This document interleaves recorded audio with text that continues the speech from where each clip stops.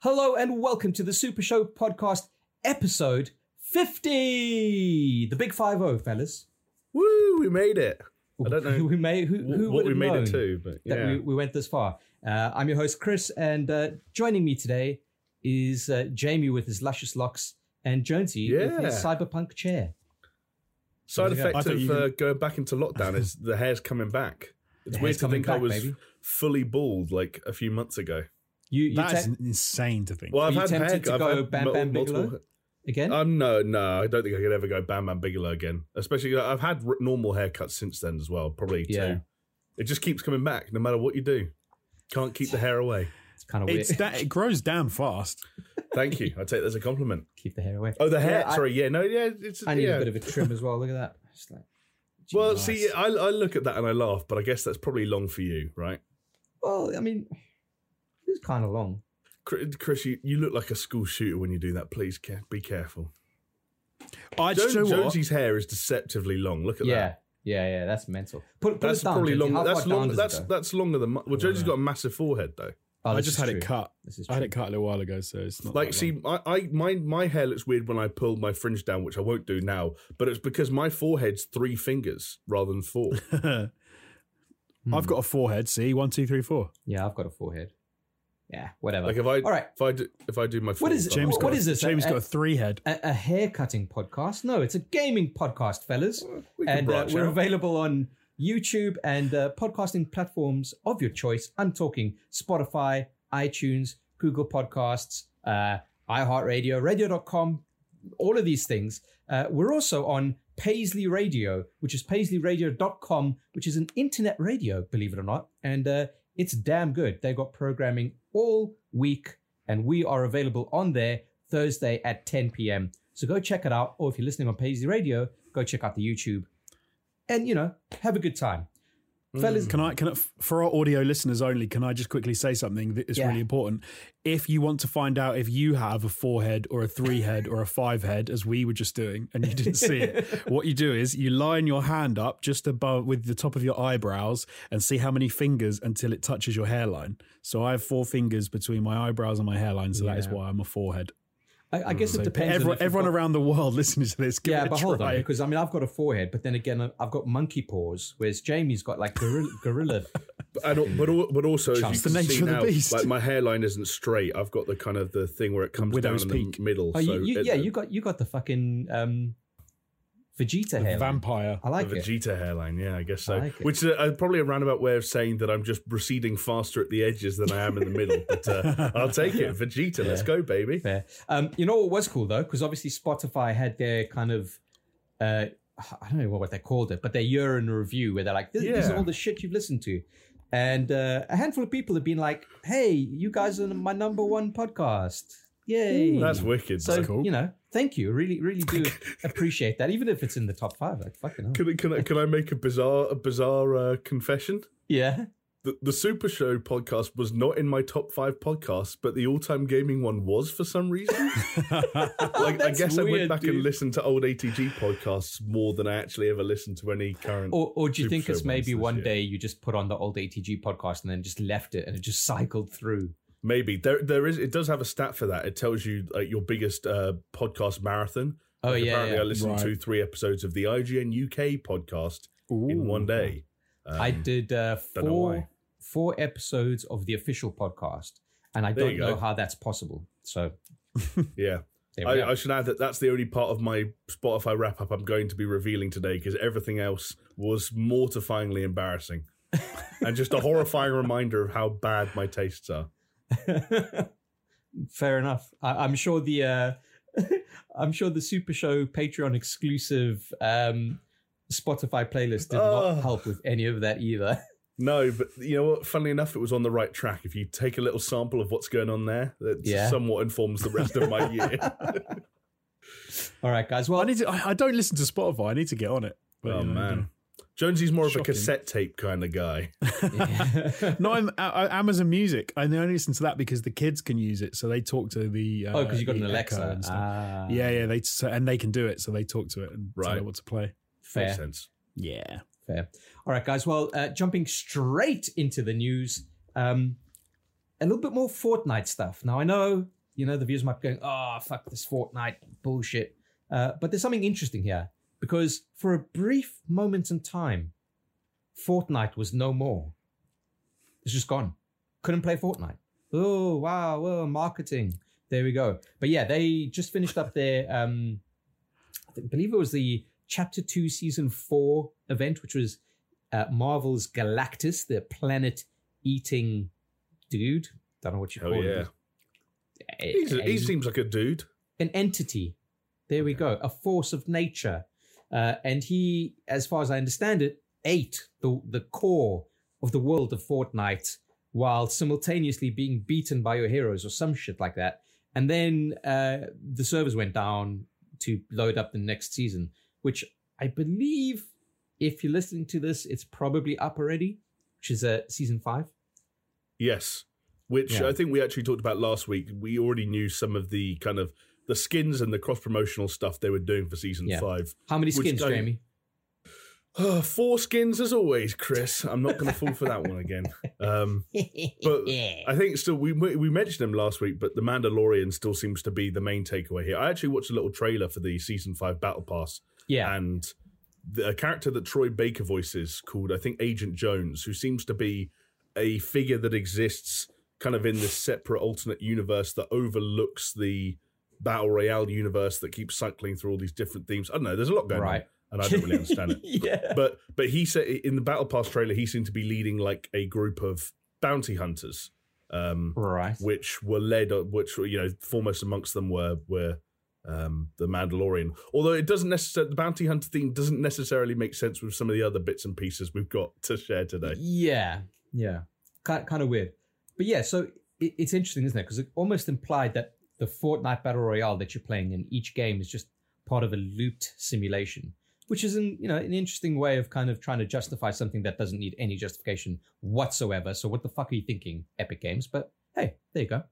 It's nice that they feel they have to tack on some sort of sense of reality to it, but they don't need to. I got to say this much. As much as I don't like Fortnite or whatever, it is still, as we mentioned last week, the biggest game in the world, or if not one of them. But I have to hand it to them that their events, like if you're a fan, having these kind of events that, take the whole season and they culminate in this big epic kind of thing, showdown, whatever it may be, that's fucking cool. Like, I wish that I had something like that on Dota 2. Or how cool would it be if there was actually something like that in Warzone, rather than you wake up one day and there's a fucking 120 gig update and it's like, oh, hey, the stadium's open. Yeah, man, you got to give it to them. Like the fan service in Fortnite is really good, and just because I don't play the game, I can still appreciate it, and I love the stuff they do, like the music video thing that they did as well. I can't remember who that was who did it, and the some of the other things they've done have been wicked. And this whole season, like the season ends and you can't play, and you've got and Galactus, and it's wicked. I'd love it if they did. Well, you're not the only one that thought it was wicked, Jonesy, because 15.3 million concurrent players, the biggest in-game event that Fortnite has ever had. And I wonder if that's actually the biggest in-game event that any game has had, because 15.3 million. I mean, it's got to be up there, right? Almost unfathomable numbers. Yes, it is. That is, what's that? That's about the quarter of the population of the UK.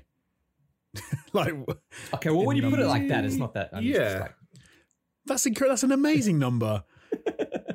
Imagine 1 in 4 people in the whole of the United Kingdom just sat at home doing playing Fortnite. It is kind of mad, and it's shit like this that makes me think that I should just get onto my Fortnite account for those kind of end of thing events, because from what I understand, it wasn't just a battle royale. It's like everyone coming together to fight Galactus, and then there was like an on-rails section where you kind of scale up his body to deliver a payload in his mouth, and just one of those. And I don't know, it sounds pretty cool, Yeah, and it's fascinating as someone, again, who it's very easy to fall into the trap of when an ongoing game like Fortnite is just doing its thing and moving from season to season. Yeah.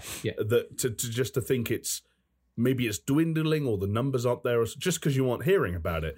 But every now and then they have these big events, or they move on to another season in a big way, and you're reminded just what the pulling power is. And even my regular Warzone Twitch streamers that I go and watch, they've all been playing Fortnite the whole last week because everyone enjoys the build up to the event, and then there's the event itself, which is a big streaming thing for Twitch and YouTube. And then of course the new season actually starts, and everyone wants to see what the crack is. So it makes sense sort of from whatever perspective you look at it, and it's a testament to the staying power of not just Fortnite as a game, but also how these big events are doing wonders for keeping people in that loop. So there were 3.4 million people actually, Jamie, that watched across Twitch and YouTube, which is mental. But I just kind of wish that other games as a service games would take this into it. You know what is super fucking telling? What's that? Is that Fortnite's games as a service out Marvel's games as a service. Who fucking true? No, true, 100%. Mental, absolutely insane. But so there's the Mando skins and the Baby Yoda fucking. I hate what they call it, but they call it back bling. Jesus Christ!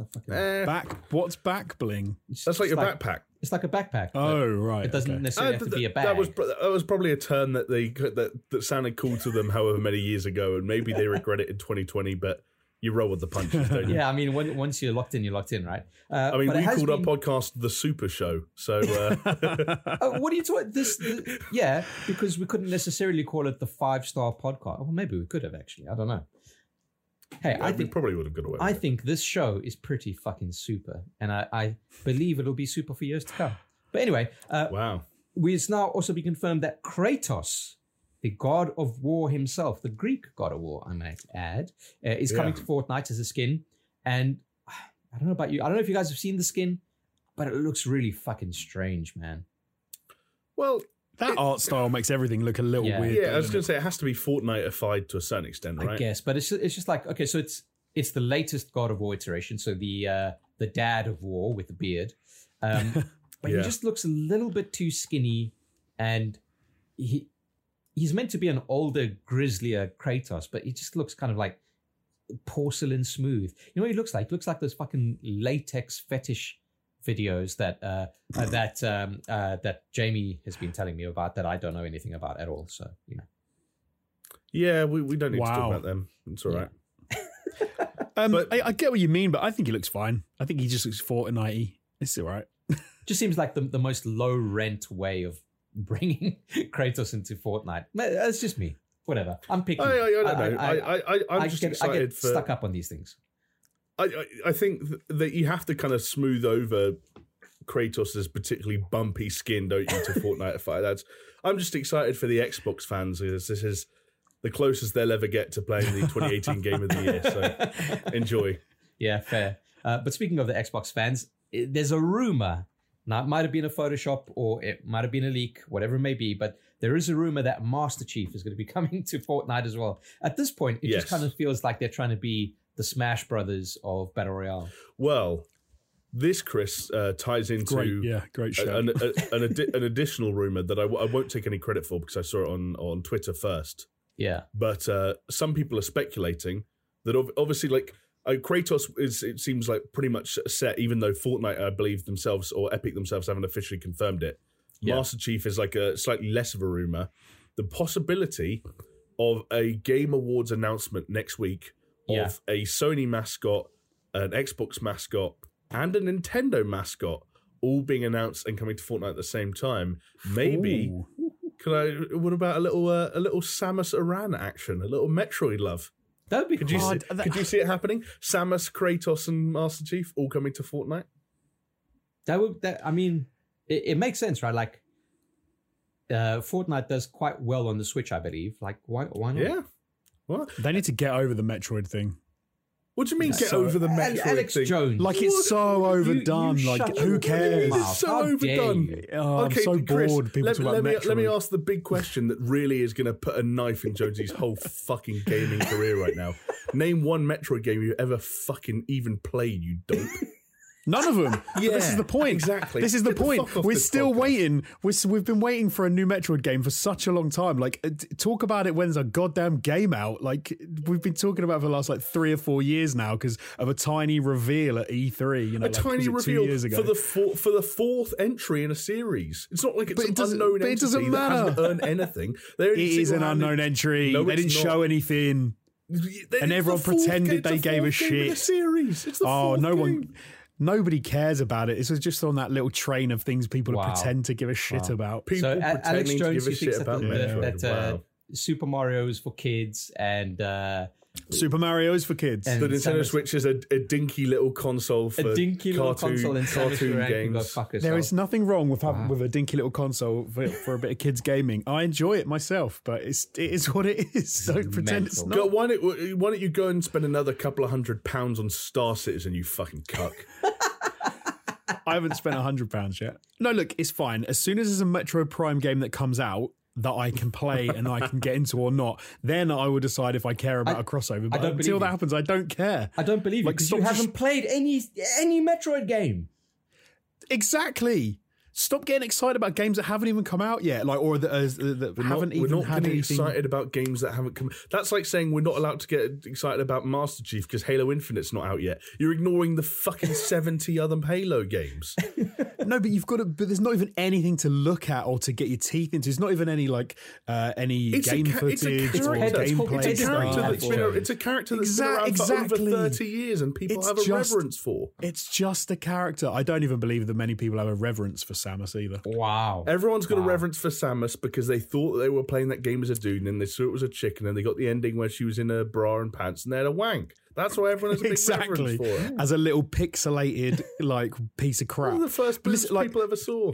I've also never played Halo, but I completely understand the love for Master Chief. No, I completely understand the love for Master Chief because you can see the love, you can see the game footage, you can see hold on. You can see the love, you can see Master Chief. You're coming with a different perspective. Like, Samus is in. You look at the last game that came out for a Metroid game, and Samus is a pixelated little blob of shit. That's just untrue. It is true. Well, I think actually the last Metroid game with the word Prime in the title was the weird 3DS one with all the mini games like Metroid Prime Rocket League where you shoot the ball into the goal and stuff like that. I'm so excited about that.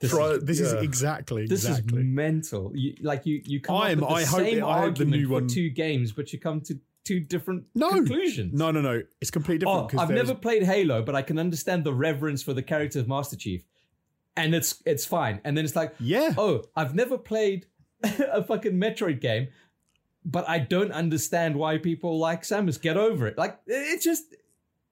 No. Not I don't understand why people like... I don't understand why people get all excited about Samus as a character in the future of those games when it's like... That was like such an open question. And Metroid and Super Metroid and the Metroid Prime trilogy were like 5 of the best Nintendo games of all time.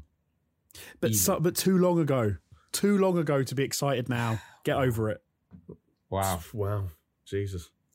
Too long ago. You fucking got excited for a hot minute about the Prince of Persia remake. When was their last fucking Prince of Persia?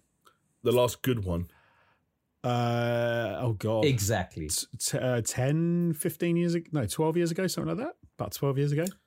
Yeah, basically. And you want to talk to me about who's more iconic, the Prince or Samus? I've never said the Prince is like. I've never told anyone else they should be excited about it. He's a big wet wipe. He's a fucking emo that no one likes. Also, he's been around for probably been around for longer than Samus has been around for. To be fair, probably, but so what?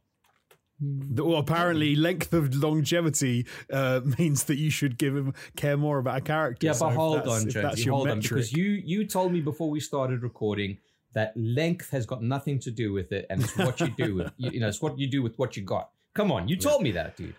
Like I'm cool. I am such a hype train kind of person. Like I love getting on the hype train. I love getting overly excited about games before I should. But this new thing that people have these days to like get so excited about the idea of a game that they've had nothing for, and the last time they saw it was that is 20 odd years ago. No, it's not too much. 20 it's too much. Just your bias against too much years ago. Well, no, but I'm not talking about Metro. I'm talking about in general. Like in these days, it seems like it can be 20 years ago, 25 years ago. People get really excited, and you're like, okay, A more recent one was even like Animal Crossing. I didn't understand the excitement for the new Animal Crossing. Like, it was an okay game from 7 years, I think, and you're like, why has this hype train gone so mental? I don't know. It's weird to me. It's very strange to me. This sounds more and more like a Nintendo thing. I don't know why. Yeah. Nintendo. Yeah, like you've just got a vendetta against Nintendo. How dare you? I love Nintendo. I absolutely love Nintendo. I don't think you do. I'm just a realist. You slag off their consoles. You slag off their first-party titles. You slag off the people who play them. No, you take it as slagging off. I like Nintendo very much. I've always loved Nintendo, but you think the way I describe it is like this is like when Donald Trump reminds everyone how much he loves African Americans and Mexicans. I love them. I love them. Wow. Okay. Nintendo have always been like my. They formed the basis of my gaming in general. They formed the basis of the economy. I can see them for what they are. Jesus. All right. Well, guys. Anyway, we digress. Let's just move on. And you know what I want to move on to? There's no clear segue for it, but I'm just going to go into it anyway. Our patrons, yay! Because this show is brought to you by a select few. The creme de la creme of generous people. But if you'd like to support the show in any way that you can, head on over to patreon.com/SuperShow. We've got tiers ranging from $2, which gets you Discord access to our Minecraft server, access to our Spotify playlist, as I mentioned earlier, all the way up. And you can get some Patreon exclusive podcasts. In fact, we recorded yesterday a Patreon exclusive Q&A, part 1, because we've got so many questions that we'll do a part 2 at another date.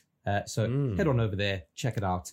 In the meantime, we've got some people to thank, because these people have opened up their wallets to us, and we've opened up our loins.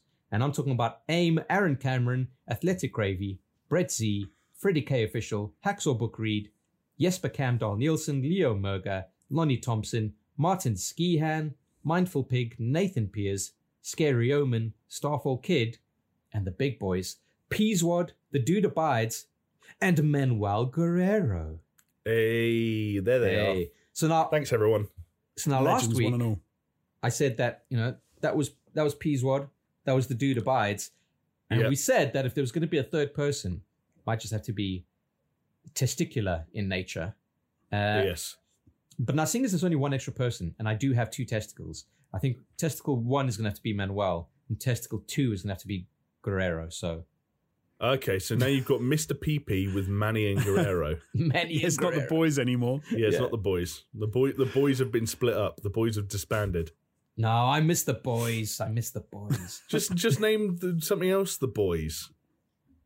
I don't know what else you have. What a human. I don't know. Like your knees. My knees are called the boys. That's fine. Yeah. I think you should keep the balls as the boys and name your nipples Manuel Guerrero. Ooh. Well, hang on. That. I don't know. Manuel didn't agree to this. This wasn't what he signed up for. So we got to be careful here. Yeah, in a way, we kind of want him to keep pledging. Yeah, he just watches this and is like, I didn't sign up to be named after a fucking nipple. He just cancels immediately. Jesus. Yeah. Okay. Now, we haven't decided on a comment of the week, which is what I like to kind of wrap everything out into. Oh shit! Yeah. Go on, Jones. You want to pick one? I was gonna. I quite like the this comment.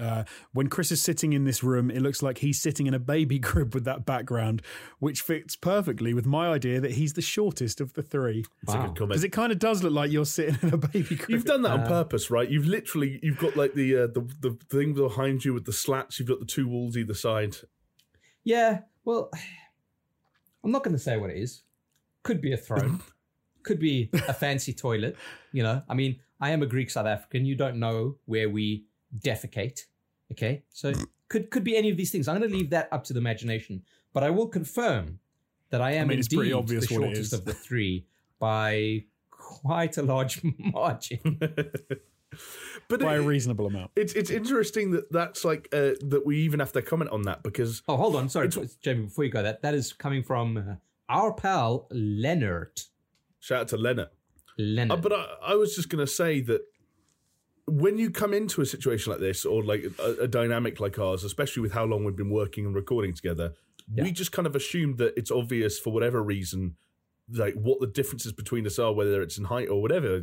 But you realize very quickly when you read some comments that, some people have no idea. And I think we're having a conversation, I can't remember if it was on the Discord or where it was, but inside the last couple of months where some people who listened for a long time didn't know who was tall and who was short, and I someone even thought that I was the short one, which I think is a side effect of the width that I maybe bring to the proceedings, the girth. I don't know, but if they're looking at this camera, your camera is at a high angle. So the high angle, I might be the closest to it. It's touch and go with Jonesy. Yeah, maybe. Do you know what's funny is because I've never thought about this, but I would love to have known like what people's expectations were, and then to meet everyone in real life. If we could get all the patrons together, and almost like one of those reveal TV shows where they can sort of draw what they think, like, you can have like a silhouette, and they're like, how big do you think they are? Is this, or you could have 3 different silhouettes of 3 people, and they could say, right, is this them, or is this them? That's quite funny. And then the real one gets revealed. I think people would be genuinely shocked by how big Jamie is, like height wise, because he's a big dude. I'm not that tall. He's a tall guy. Well, You're a tall guy, man. But hold on, you know what the good thing is when it's the trifecta, right? With me being as short as I am compared to you two, it does make you guys seem taller. I mean, yes, it does. Yeah, there were some video recordings that like we had to amend on the fly with objects and props for. I hope you don't mind me saying this, but for Chris to perch on. But there would definitely be some points where we've looked at the viewfinder, or whoever's filming has sort of flipped the viewfinder around for us to see, and it's like a father and his son.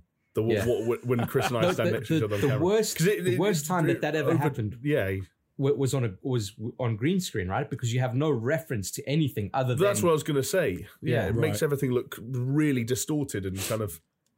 Like, you see it standing next to each other in real life, it's like, it's just a slightly taller than average and a slightly shorter than average. But for some reason, the disparity on camera was... Yeah. I think it's because when you're talking to someone as well, like I often don't realise how much taller or shorter than me someone is. Like we used to have a guy we worked with, both you guys know, Stu, who's a tall dude as well. Yeah. And I never realised how tall he was because I thought he wasn't that big. And then I saw pictures of like me with him and I'm like, oh, Jesus, that guy's huge. Yeah. And it's sort of it's quite surprising. Yeah. But yeah, going back to the green screen thing, the first time I think we were recording an end board, weren't we? And we were both on the green screen, and it just looked like that poster from Twins. Where I was fucking Danny DeVito, like this short dude, like cramped in the corner. It is mental. It was bizarre. I will say, okay, I am short, but I am a perfectly acceptable short size. Okay, I'm 5'6". That's okay. So this is okay, but what a lot of people might not realise, which I've become a bit obsessed with over the years, is the heights of like Hollywood actors, and roughly speaking, the average height of a lot of Hollywood actors is about your height, Chris. Is about like 5'6" to 5'7", 5'8", something like that. They're not particularly tall guys because the problem is you've got to get as we've had the problem with where you try and get Jamie and Chris in a shot together. You want to get like male actors and female actors to be roughly the same sort of size when you're trying to frame up a shot. So you end up with tall women and shorter guys. So Chris, I think what we're trying to say is you should be in Hollywood. I should be, baby. You're the next Tom Cruise. What's he, about 5'6"? I think he's 5'6" or 5'7".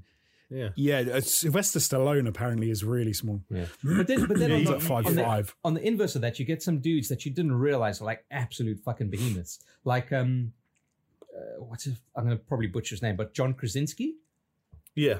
Oh, okay, the dude from The Office and The Quiet Place. He is like fucking towering. Right. Yeah, I get that quite a lot with sportsmen, and I know it's kind of stating the obvious that like the professional level athletes in almost any department are going to be, specimens, for want of a better way of putting it. But every time you meet one in real life, with the exception of some sports like fucking, I don't know, jockeys or F1 drivers, when you meet professional footballers, professional rugby players, boxers, MMA fighters, I feel like every single time my reaction is, holy shit, that dude's fucking taller than I thought he was and more jacked than I thought he was. Yeah. Oh, especially those NBA dudes, fucking mental. I've never met a professional NBA player, but I can't imagine what that's like. Yeah. For the record, John Krasinski is 6'3". Wow. Yeah, that's tall enough to come off as tall for sure.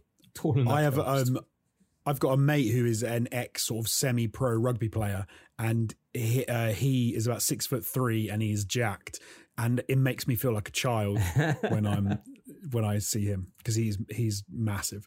But similarly, it's funny because when my mate went to Loughborough University. I don't know if it still is, but it's a very big sports university. I hated it because everyone there was like 6 foot, and I did not enjoy that experience.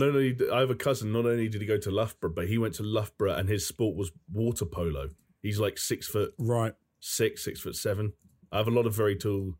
There's a side on my mum's side of the family. I have cousins and uncles like who are all like 6'5", 6'7". Wow. I got unlucky in some respects. To be honest. Even my brother's taller than me. Oh, what are you? Oh. Yeah, You haven't met your brother. There we go. No, you probably will one day, I guess, if we keep doing this long enough. He's around. He's around. He's a person. He's around. He's a person. He exists. I messaged him yesterday. He still hasn't replied. Wow. Did he manage to get hold of a PS5? My brother.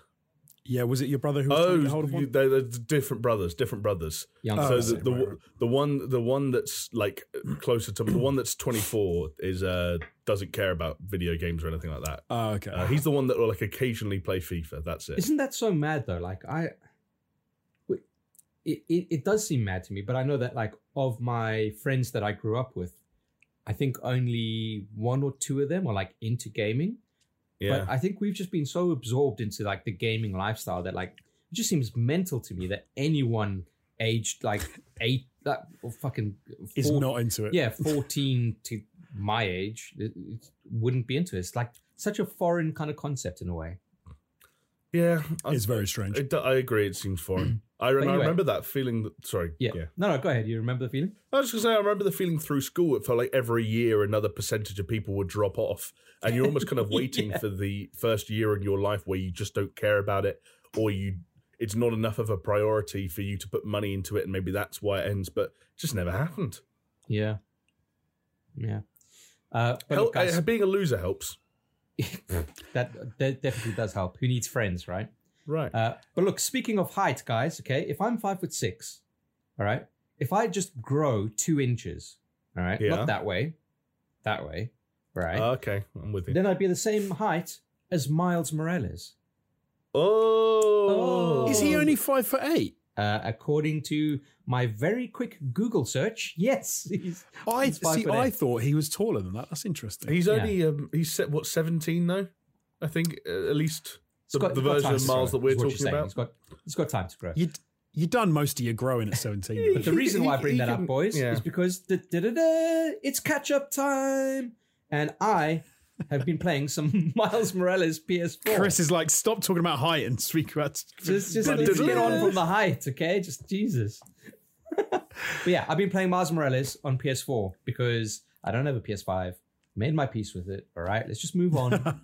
But I've made my peace with it. Miles Morales PS4, you know what? Great game so far. I'm not very far. I'm maybe 1/5 of the way into that game. But I'm enjoying it. And you know what really strikes me is Miles Morales to me was always like, it's a PS5 launch title. And then I'm like, do I really want to play it on PS4? It's fucking great on PS4. Nothing wrong with it whatsoever. And I was stupid to think that it would be anything other because it's basically Spider-Man, right? Amazing Marvel Spider-Man. Which is a great game in its own. Only thing is load times. Like, fuck it. So what? Who cares? How did you find the load? I'd be interested to know how you found the load times, if I'm being honest, because I have no idea about how long they are on the PS4. Yeah, fine. I mean, probably on par with what they were for Spider-Man. Right, that's the weird thing. Like, it's easy to move to the PS5 and see the PS4 as like some relic, but like, when it comes to like the load times, probably the exact same load times we've been getting used to for the last 7 years. Yeah, i.e., not that long. Yeah, and the thing is, like, Spider-Man was never even that long with their load times to begin with. You know what I mean? But so when you, for example, if you fast travel would you know how long you have to wait between clicking fast travel and being back in the game? No, I don't know. Okay. But it never. Let me put it this way: it's not something that necessarily bothered me. Would it be cool to jump straight into the game and fucking go for it? Yeah, sure. But I don't know. Like, the game still looks fucking crisp. Got great animations. It plays smoothly. I only had one stutter. It was actually a really weird one where I was swinging through the city and the game actually just froze, but the audio kept on playing. And I was like, oh weird. Fuck, has this crashed? And then just kind of like caught up and just carried on. So I don't know what that was about, but just a hiccup. But yeah, I've been playing that. And funnily enough, by playing Miles Morales now on PS4, the reason I got it is because if I get a PS5, it'll automatically upgrade to PS5 because it's, you know, digital download and it's the same version regardless of how you buy it. But what I went to PS5 for was Miles Morales and Demon Souls, right? But now I'm playing Miles Morales on PS4, so that's fine. I'll probably finish it before I would potentially be able to get my hands on a PS5 anyway, right? Which only leaves Demon Souls, and I know that Cyberpunk is coming out next week. I'm not going to be playing Demon Souls for the remainder of this year if I do manage to get a PlayStation 5. Like realistically, yes, if there's a PS5 in my lounge, I'd switch it on and play it, but it wouldn't be my focus. Cyberpunk would be my focus, which I'm definitely playing on my PC. So I've kind of made peace with the fact that I can wait a bit for the PS5 because there's no draw. Do you know what I mean? Yeah. That makes perfect sense. Yeah. So there we go. That's all I've got for catch up because it's been a bit of a busy, strange week for me. I had a flu shot, fellas, and it gave me a big stonking headache.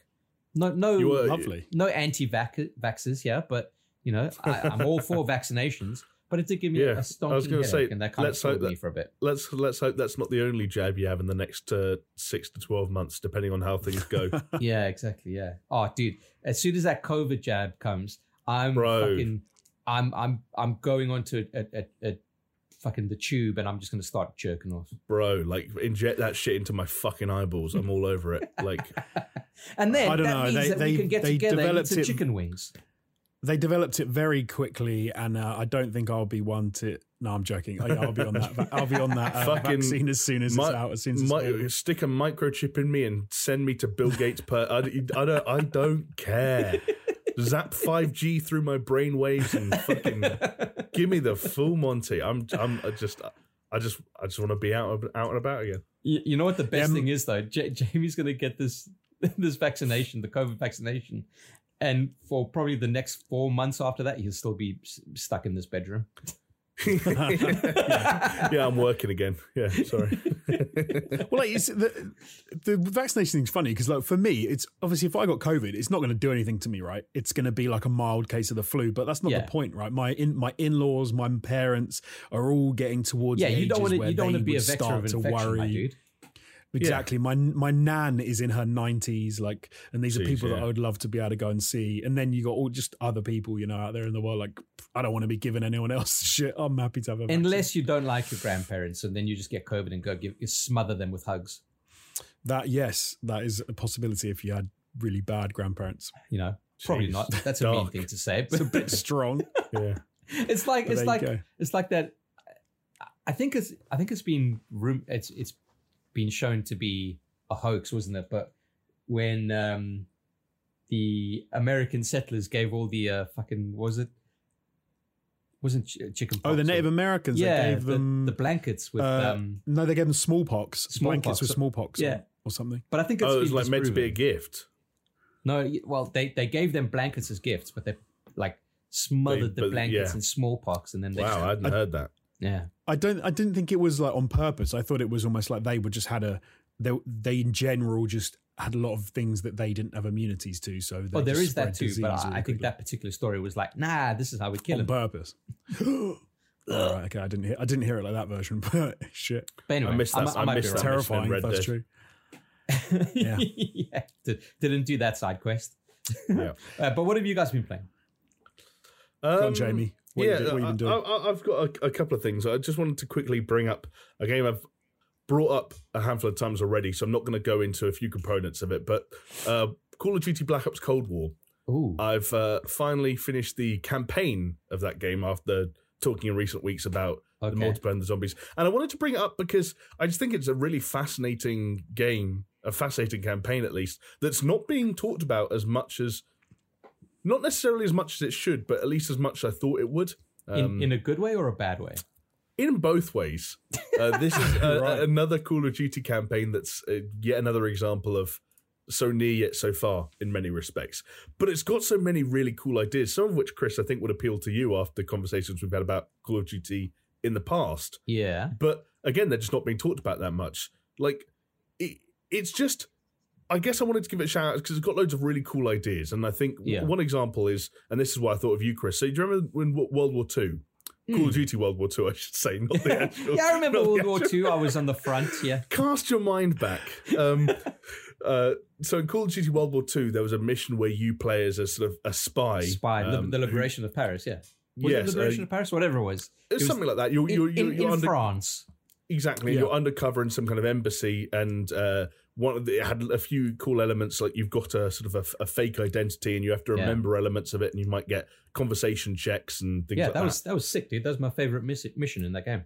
So there's another one of those missions, and they actually take it a few steps further. So this time, I won't say too much, but you're essentially a mole that a Russian mole working for the US planted within the KGB headquarters. Yeah. And you're trying to get access to a certain part of the headquarters. And it's a very similar construct in that it's a big open area. You've actually got a map. You can kind of set waypoints to different rooms. And it's got some elements that are similar, like remembering little bits about your fake story and your backstory and answering questions and conversations. But it's also got things like you can knock people out, like Hitman style, and pick up their bodies and put them in cupboards. Oh, right. It's got like Skyrim style lock picking. Okay. Like a lock picking minigame for getting through secret areas. It's got vent systems that you can crawl through. It's got terminals and like PCs that you can hack. Really intriguing stuff. Is this a one-off, or is this like, does it do multiple missions? Some of the things like the stealth and the ability to like tag enemies and lockpick your way through areas, those crop up a few times. Okay. The kind of being a mole behind enemy lines and that kind of wolf in sheep's clothing style stealth is only experienced once for one mission. Okay. But then there's all these kind of cool ideas, and the campaign kind of ends with a bit of a whimper, in my opinion. It's got some sort of Black Ops style trickery that you'd expect, some mindfuckery shit, some of which it works well, some of which doesn't. But then it ends really suddenly. I got the good ending, which apparently is the canonical one, and it was really abrupt, and it felt like, weirdly enough, that was where the shortcomings in sort of development time ended up showing the most. Were in the ending that I got in the final mission that I did. I think if you look at the quote-unquote bad endings, which are not canonical, some of them are really fun in a way that like I really almost want to go back and do them, because obviously it's not canon, so they could just do whatever the fuck they wanted and they went there.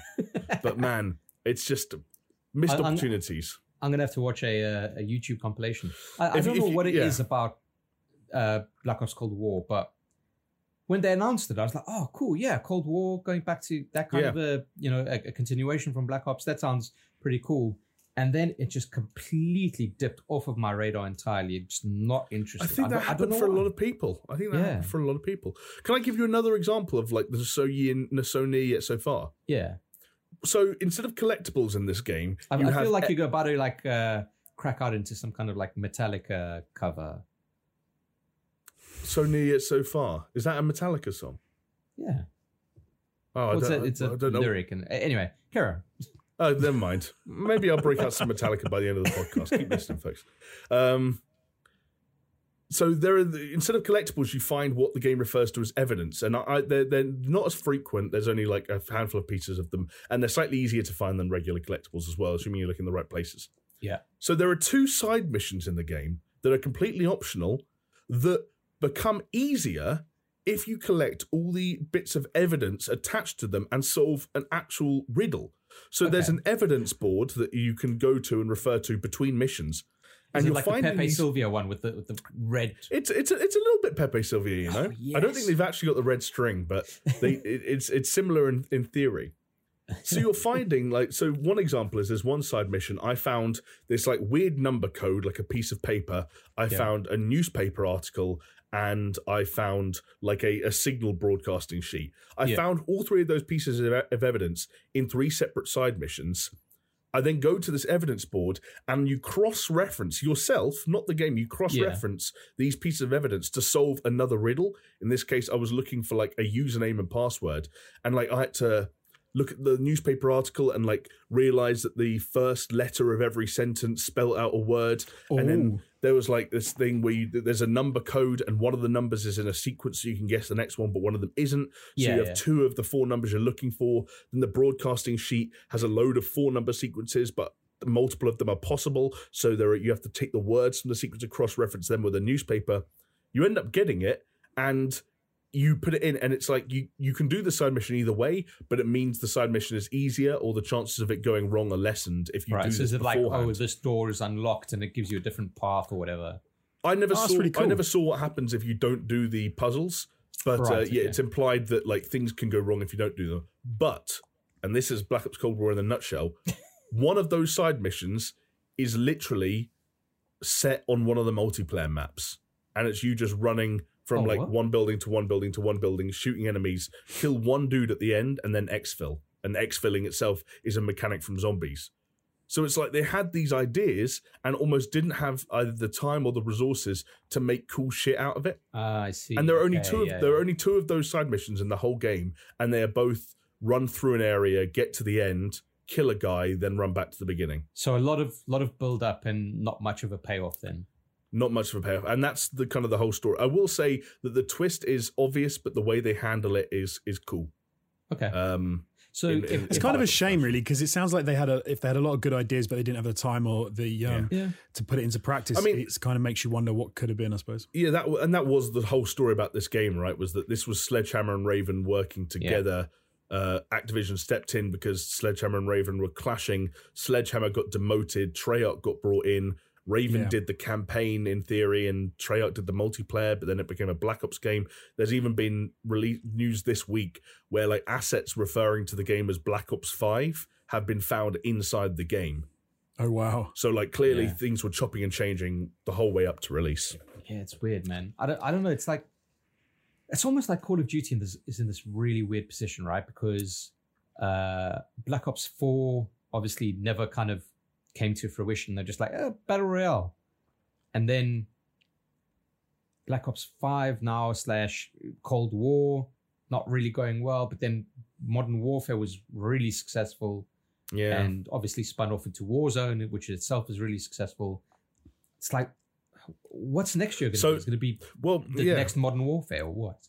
I guess so. Because the other thing is, you say, you're right, Warzone was so successful, but that's also almost a blessing and a curse, because Modern Warfare and Warzone were so successful that they can't ditch Warzone going into Black Ops Cold War. Yeah. But also, they can't transfer it onto Treyarch's engine. So Warzone has to continue in its own right, which is meant by an extension that Modern Warfare has to continue in its own right, because that's where it's launched. So now they're simultaneously supporting, if you think about it, 3 games at once, which is a first for Call of Duty.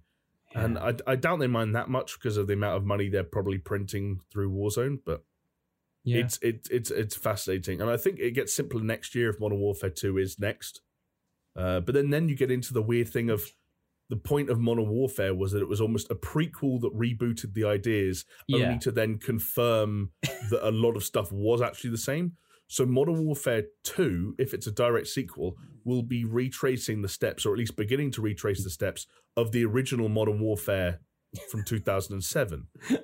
With the added wrinkle that there are Modern Warfare, without being too much spoilers, there are Modern Warfare references and characters in Black Ops Cold War, despite the fact that Black Ops Cold War is confirmed to be in the same canon as the original Black Ops games, because it also confirms the appearance of Woods and Mason. So it's is Black Ops Cold War being made in the old canon and Modern Warfare is being made in the new canon simultaneously? Yeah, or does Call of Duty also have parallel universes? We'll never know. It's almost one of those things where the writers are in the room and they're like, I've got a good idea. And then someone else says, yeah, but how does it fit? And then some overarching dude says, It doesn't matter. We'll leave that for the next team to figure out. And it's just kind of like accumulated. And now it's almost like comic books, isn't it? Yeah. It's like they want to do something, so they do it, and then they worry about making it fit later. Oh, it was a slightly, it was a wrong person. The name was right, but it was a different dimension. And you're like, oh my God, you guys have gone absolutely insane. I'll tell you what, though, for me, it's going to be, as every year, it's going to be on my Christmas list. I'll be. It's a solid Christmas game. Fair. Yeah. I'll also just quickly say that I have started playing Assassin's Creed Valhalla. Which I'll probably talk about more in I maybe generous, but a couple of weeks. I don't know. Yeah, fair. Because it feels like I haven't done much of it. The in-game time says 9 hours, but it's kind of flown by. Not because I'm necessarily loving it. I've actually got a huge amount of issues with the game, more than I thought I would, based on my time with Odyssey. But So would you say at this point in that 9-hour time frame, would you prefer Odyssey over Valhalla? Probably. Okay. Odyssey came out 2 years ago, and I know a lot can change in 2 years in terms of how you feel about open worlds and RPGs and stuff like that. Even so much as remembering Odyssey came up before Red Dead 2, which feels like a weird comparison, but that did a lot to adjust our expectations for open worlds. Yeah. And there are elements of Valhalla that I worry that combat feels antiquated by today's standards. I think that the free running and the parkour might be the worst it's ever been. Wow. I don't know. I think it's kind of like a weirdly buggy, poorly put together game that to play back to back with Miles Morales, which is comparatively so polished and is so good at onboarding players, to go into Valhalla after that was kind of like, this feels like the edges haven't been, smoothed over, sanded down and smoothed over. Yeah. Man, so yeah. There is a weird thing in Valhalla that it feels like they've almost taken for granted the stuff that they've been doing for years, and they just assume they don't need to look at it because they've just been doing it forever, and they've kind of fallen down a little bit. Yeah, which I thought was odd because some of those elements I took for granted in Assassin's Creed game. I haven't played much of Valhalla either, but they just didn't seem to work that well, which is weird because you're like, how have you've been doing this forever? How have you got that wrong, or how have you messed up on that, or how's that buggy? Like what? But yeah, especially because this was also a year off. They took another year off. They did the thing they've only done once before, and it produced a dramatically different game. And yet the result of this year off was a similar game that seems buggier. The weird thing with Valhalla, because Valhalla is gorgeous. Like the some of that game and the environment and that I think is incredible, and I like looking at. But I need to play more of it as well. But yeah, a lot of the nitty gritty stuff doesn't feel great. But don't you think it's gorgeous in the same way that Odyssey was 2 years before it? Yes, but different. And I don't think the two will be comparable in that sense. Like, I know what you mean. Odyssey looked fantastic. Yeah. But I think, like walking through the snow on top of mountains and then looking at the Northern Lights and seeing those, the and everything, and the pop in and draw distances look better in Valhalla to me. Did you make it to England in your time with Valhalla, Jonesy? I'm still tooling around. I've been doing all sorts of side quests and trudging around. You know what I love? It's the Norse scenery. The most Jonesy scenario ever, where he buys Assassin's Creed Valhalla, he buys Watch Dogs Legion, then he buys a PS5, and then goes Miles Morales and Demon Souls, and I just love it. I will say, in Jonesy's defense, we were gifted that copy of Assassin's Creed Valhalla. That's fair. I won't name who it was because if I remember rightly, I don't think they wanted a shout out in the podcast, but they know who they are. Yeah. I'm purposely not playing Valhalla yet because I'm really near to finishing Watch Dogs Legion, so I wanted to finish that completely and then start on Valhalla. And it's going to be difficult. And then get on to Death Stranding, and then. But no, Cyberpunk comes out. So then the problem is Cyberpunk finished Bioshock. No, I'm not touching any of these games. I've got so many games on the go at the moment. I've got Jedi Fallen Order, Miles Morales. I've got loads. It's ridiculous. Sekiro. that game is never getting finished. I was meant to stream that this week, but you were, yeah. Yeah, but just life finds a way. Life finds a way. Maybe tonight. Or maybe tomorrow. Who knows? Maybe tomorrow. I'll tell you what, though. I am dreading trying to play Valhalla and Cyberpunk simultaneously. That sounds like an absolute nightmare. I think what you're going to find, Jamie, is you're going to get into Cyberpunk and you go, Valhalla who? Maybe. We will know when, as people are listening to this, we will know in less than a week. Oh, fuck it. Can you believe it? No. It's what is it? Oh, it's a week today, but less than 6 days by the time people listening to this, if they're listening on the day it drops. That's madness. We're going to have an interesting time sort of scheduling next week's podcast because we got the Game Awards on Thursday evening and Cyberpunk itself on the Thursday. So it might have to be... Yeah, I told you I'm not here next week. I'm Cyberpunking it. Wait, you're not doing the podcast? I don't know. Why would you not record... Oh, I couldn't tell if that was a joke or not because I was like, yeah, I mean, it's believable. It's Cyberpunk. I know. I just imagined us doing this sort of like bleary-eyed Friday morning podcast where we'd all had like 2 hours sleep because we'd not only watched the entirety of the Game Awards but also played 12 hours of Cyberpunk in the previous 14. What's weird is part of me is like, what? This is going to be a mess. Like Game Awards, Cyberpunk. I can't do both. But actually, the idea of already having a few hours into Cyberpunk, maybe driving around and stuff, seeing that, having the Game Awards on to listen to and to watch about the corner of my eye while I'm playing Cyberpunk actually sounds like a really good way to do it. Gonna get some pizzas in, stock up on Monster. Cool. Like if there was ever an equivalent of doing something that I would do with you dudes, but I'm going to be doing it on my own, it's going to happen on Thursday next week. Yeah, man, it'd be cool. I know. I'm looking forward to when we first touch base, whether that's on or off a podcast, because I still remember. It sounds a little bit embarrassing with hindsight, but obviously everyone was very excited for Fallout 4. Like everyone was. It doesn't matter what you think about it now. You were probably excited. Hey, I still maintain I'm happy that it was my game of the year that year. I like it. Yeah. It's a good game. Sorry, it is a good game. Like I remember the anticipation before that game came out, and it was palpable. You could feel it in the air. Yeah. So I remember I had the day it came off. Phil Collins. The day it came out off. Yeah, the day it came out off. And I started playing at midnight, and then I played like a handful of hours that morning, but I came in because we were going to film a thing on it. Yeah. And I remember really loving like coming into the office at lunchtime, no work to do, obviously, because I was technically on holiday, and just sitting at the back, and we were all talking about our first, 2, 3, 4 hours of Fallout. And dude. We were all very excited at the time, as I'm sure we will be next week. Fucking game. So I still rate it very highly. And I remember that actually, Jamie, because you sent us a late night video. Please elaborate before anyone gets any ideas. Basically, what Jamie did is he... Actually, no, don't elaborate. I've remembered the video. Yeah. I'm joking. We're going to get into it now. You slaughtered a bunch of people in the game and chopped their limbs off and arranged their limbs to spell out ATG. Yeah, so I sure did. That's dedication for you right there. Do you know what? Like, I don't know what the dismemberment system in Cyberpunk is like, but if I can't do the same, then I should be that's a test. Disappointed. Although the problem is you're gonna have to do SS and you might get into a bit of trouble. I don't think there's any way that spell you out can SuperShow. Yeah, I don't think you can arrange limbs in any way to say SS that would not get you into trouble.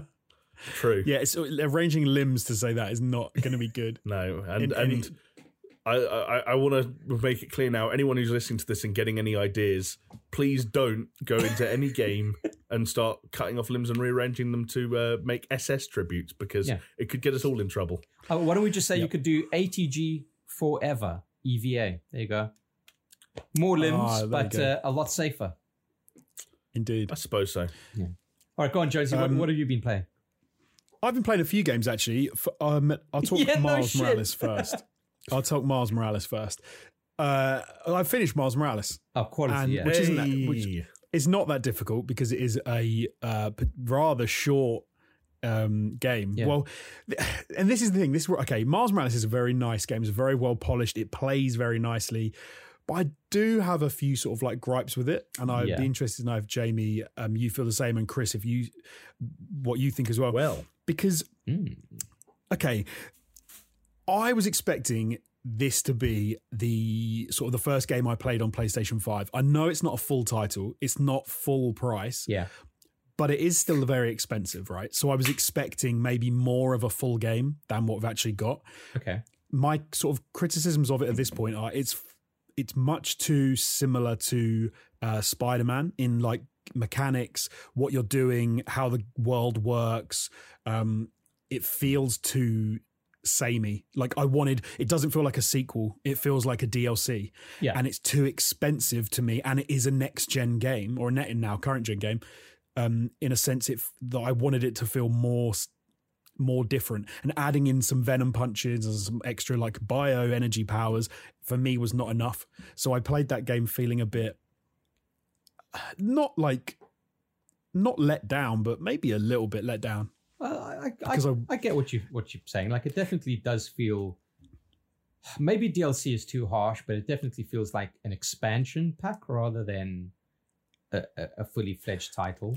I don't necessarily think that that's a bad thing, and I'm not personally hurt about the pricing of it, but I completely understand it. I think it seems like what they've done is they've rushed out and for good reason. They've rushed out a game that's going to look incredible and play really well on the PlayStation 5 and be something that everyone can buy and get their teeth into. And that's exactly what everyone has done who's got a PlayStation. But I think it feels a little cheeky to me now in how they've done it, because it feels more like they've just taken the original Spider-Man and they've crafted this game from that game, and yeah, it just, I don't know, it feels a little odd. I think, Jamie, you were saying the other day that someone said on their on a New Game Plus they managed to do the whole run through in like 3 hours of the story. Was it from New Game Plus? They skipped everything. New Game Plus skipping cutscenes. Yeah, they did it in just over 3 hours. That is kind of mental. Which I mean, that's not fair to the game, because there's a lot more in that game. There's a lot of side missions, and if you're doing New Game Plus, you don't need to do them because you already leveled up loads of stuff. Yeah. But I felt it in my first run through as well, in that the rate at which you get through that story, the rate at which ideas are introduced, the rate at which characters develop is so like OTT. I can see why people quite like that, because I actually didn't like some of the elements in the original Spider-Man game in how they worked with characters, and they had side bosses and things. I felt it was a little messy. I genuinely really enjoyed the game, but it just felt a little messy and maybe a little bit too comic booky. I preferred how Arkham too did comic it booky. with That's like. No, but I think you can be like, you can go too far down the route of Rhino smashing up this. Yeah, but I don't think you need to necessarily take all those elements of comic books. There's some really goddamn messy elements from comic books that I don't think you should recreate. So the way that Arkham Knight did it with the side characters, I quite liked. I liked the fact you had these different threads of that you could say, I'm now going to follow this thread, I'm going to follow this way, this enemy, and you had a whole load of interactions, and then you had boss fights. I quite liked that, but I don't know why. But Spider-Man felt a bit more messy. This didn't have any of that. This was much more directional, and it was maybe woven together better, but in a weird way because of how quickly they had to give you new stuff. I don't want to this is hard to talk about spoilers. There was some elements of the game where you sort of, like Miles Morales obviously becomes Spider-Man, and it's like, wow, he's Spider-Man. It very quickly turns out that actually he's not sort of standout in his circle at all. If anything, he was quite late to the super party, let's put it that way. I don't know if I agree with that assertion. But there's a few things that I think we will talk about after, Jamie, that I don't want to say because I know Chris isn't there. But don't yet, you think that, Jonesy, like, we've said it on this podcast before that we're getting annoyed with games just padding out. Yes, for needlessly padding stuff. Do you not think that, like, hey, Miles Morales is kind of a distillation of what Spider-Man was, cutting out, like, trimming all the fat, getting rid of all the stuff, keeping the pace fucking going. Like, yeah, okay, it's not a full price, but it's not half the price of Spider-Man. But regardless of that, it's still like, it's a very streamlined experience. I for one, am quite happy that it's the length it is. I've just been looking on how long to beat, right? So they've got it as main story for Miles Morales is 7 hours, which is not long at all. Mm-hmm.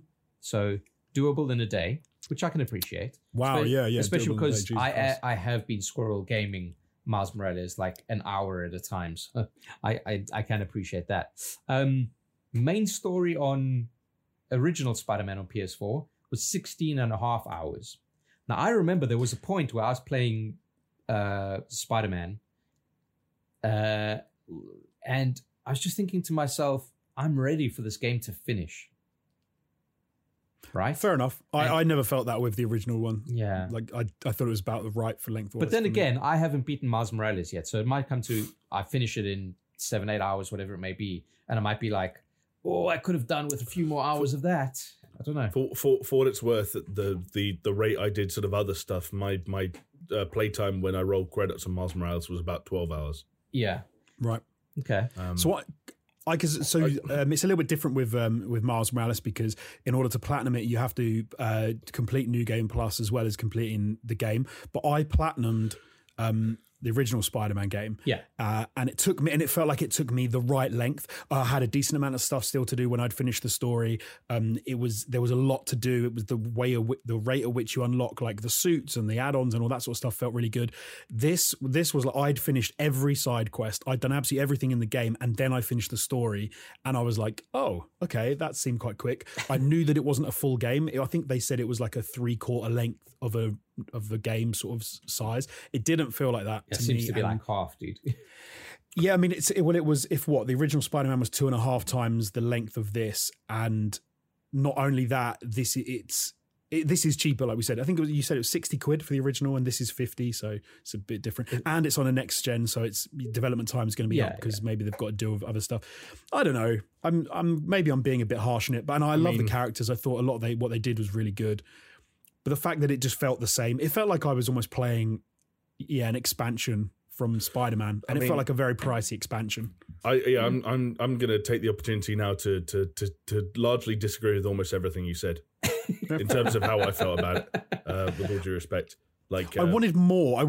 from. Do you want to know why I didn't think it felt like DLC? Yeah, sure. Yeah. Because Spider-Man fucking had DLC, and this was a million times bigger and better than anything they made for it. But I didn't pay 50 quid for any of the DLC that came out. I paid 50 I paid for the season pass. I paid 50 quid for Spider-Man Miles Morales, which took me 12 hours to complete, and it was a brand new standalone expansion. Yes, set inside the same city, but it looked completely different. It felt completely different. I thought the story and the characters and the writing and the cutscenes were far better and more interesting than anything in the original Spider-Man, largely because I didn't have to spend 16 hours pretending to not know who Dr. Otto Octavius was. The problem with that is, like, that's fair enough. If I'd have spent 50 quid on a DLC for Spider-Man and they'd have given me this, I would have been really happy. So I'm not suggesting that it was standard. This didn't feel like DLC. This felt like a new game to me. Not a full-sized one. One that expands upon what was there originally. But I think you're doing this game dirty for some reason. I think this is better than Spider-Man in so many ways. Better than Spider-Man. That's interesting. I legitimately think it's better than Spider-Man. It looks much nicer. It looks a lot nicer than Spider-Man. I'll give you that. But the graphical improvements, and as Jamie said, some of the way they handle the story are improvements. But generally, most of the elements, not just the way they handle the story, but the story. Well, I don't know, because I would say the story from Spider-Man is fine. I mean, there's a lot of like ridiculousness with, like you said, you know from the second you talk to him that Otto Octavius is going to be Doc Ock, and so there's this weird kind of, oh, is it going to happen? It's like, yeah, you're just waiting for it. Yeah. But if they'd have dealt with that story in a better way, I don't have any issue with that story. This story to me felt more stupid. God, here I am thinking that I actually liked the Spider-Man story. I thought it was fine, but I agree with Jamie that there was a lot of stuff that felt kind of dragged out. The elements that were problematic. This story's kind of dumb. Like, if you like it, I can't. Some of the characters and the way they deal with stuff in this are kind of stupid. Remember Mr. Negative and what his motives were, and tell me this is any dumber. Yeah, fair enough. If anything, the arguments you can make for the Spider-Man are the exact same, except the characters in Spider-Man for some reason waited until they were in their 40s to do something about it. Because they're all fucking old men. It's not the reasons in this that they do it; it's the fact that they can, and to the degree they do, that I was like, please calm down. Don't get me wrong. You have to sort of take your thinking cap off for a second to imagine some of the leaps that some of the characters make to go from their human their alter egos. But I think you had to do that with Dr. Octavius as well. Like, when you remember that by the end of that game, Dr. Octavius is the mastermind of everything, has every single one of those villains from Scorpion to Vulture to Rhino under his thumb, has remade all their suits for them and overseen their escape from the rock, blah, blah, blah, blah, blah. Like, the first one asked you to take so many leaps in and it also asked you to not know who was behind it all. Like, I still remember the moment where you've got the shot of Pete. You can hear Doc Ock coming up beside the building. Yeah, and it's like, how? Oh, you get a voicemail from Dr. Otto Octavius in the first 30 seconds of the game. Like, and then to brush Dr. Negative aside, Mr. Negative aside, the second he becomes Doc Ock, because that's more interesting. I just thought, fuck that. I thought that Spider-Man Miles Morales does a better job of establishing the villain, their motives, their relationship to the protagonist, and how their arc changes, while also doing a better job than they did with the Norman Osborn character in Spider-Man, of having a secondary antagonist who, for many reasons, one of which is actually, ironically, the performance from Troy Baker, is again far more interesting, far more engaging, far more darkly funny than anything the first Spider-Man tried to do. Yeah. I think the combat hugely benefits from the Venom system. I think Miles Morales is a better Spider-Man than Peter Parker. I like the feel of the world and its root in Harlem, and even just the wintry vibe that everything happening in Miles Morales gives that city. It feels far less sort of anemic than compared to the original Spider. I liked almost everything about what Miles Morales does compared to the original. I think the prospects for Spider-Man 2 are better off for Miles Morales' existence. Yeah, I agree with like everything you've said. I don't disagree with any of that. But I think when I played this game, there were so many good things that I liked about that it left me thinking almost like I would love to have played Spider-Man 2 and it be Miles Morales and it be a fully fledged game. And if you said to me this wasn't a fully fledged game, which I already knew, but it's 3/4 of a fully fledged game, I'm like, no, it isn't. It's 1/3 of a fully fledged game. And my what I was expecting versus what I got. So for the acting, Miles Morales is wicked. I love all those characters. I love the environment, as you've said. The guy, the robot, what's the company called? Roxxon. Roxxon. Yeah. The whole Roxxon thing is fine. Some of it is a bit derivative of what happened in Spider-Man, but that's fine. You know, it's going to happen. But then it's when you get down to like how quickly they introduce the villain stuff, how limited the villain stuff is. There's a lot of like they've stolen things straight out the first one because they obviously didn't have any ideas, or not any ideas. They wanted to add stuff in, and they were like, let's just reuse this, let's reuse that. Yeah. All the prisoners from the raft just get shoved back in. Yeah. Rhino just gets shoved back in. Only yes, they do. Only Rhino does. No, the prisoners from the raft get shoved back in. The little orange jumpsuited men who pop up randomly around the town. It's exactly. Oh yeah, but they still come up. They still created two completely new factions. Yeah, that you spend most of the game fighting. Yeah, sure, but I'm saying they've just shoved in some elements from Spider-Man. Like it seemed like it seemed a little odd as to why bother when they could have just created a new.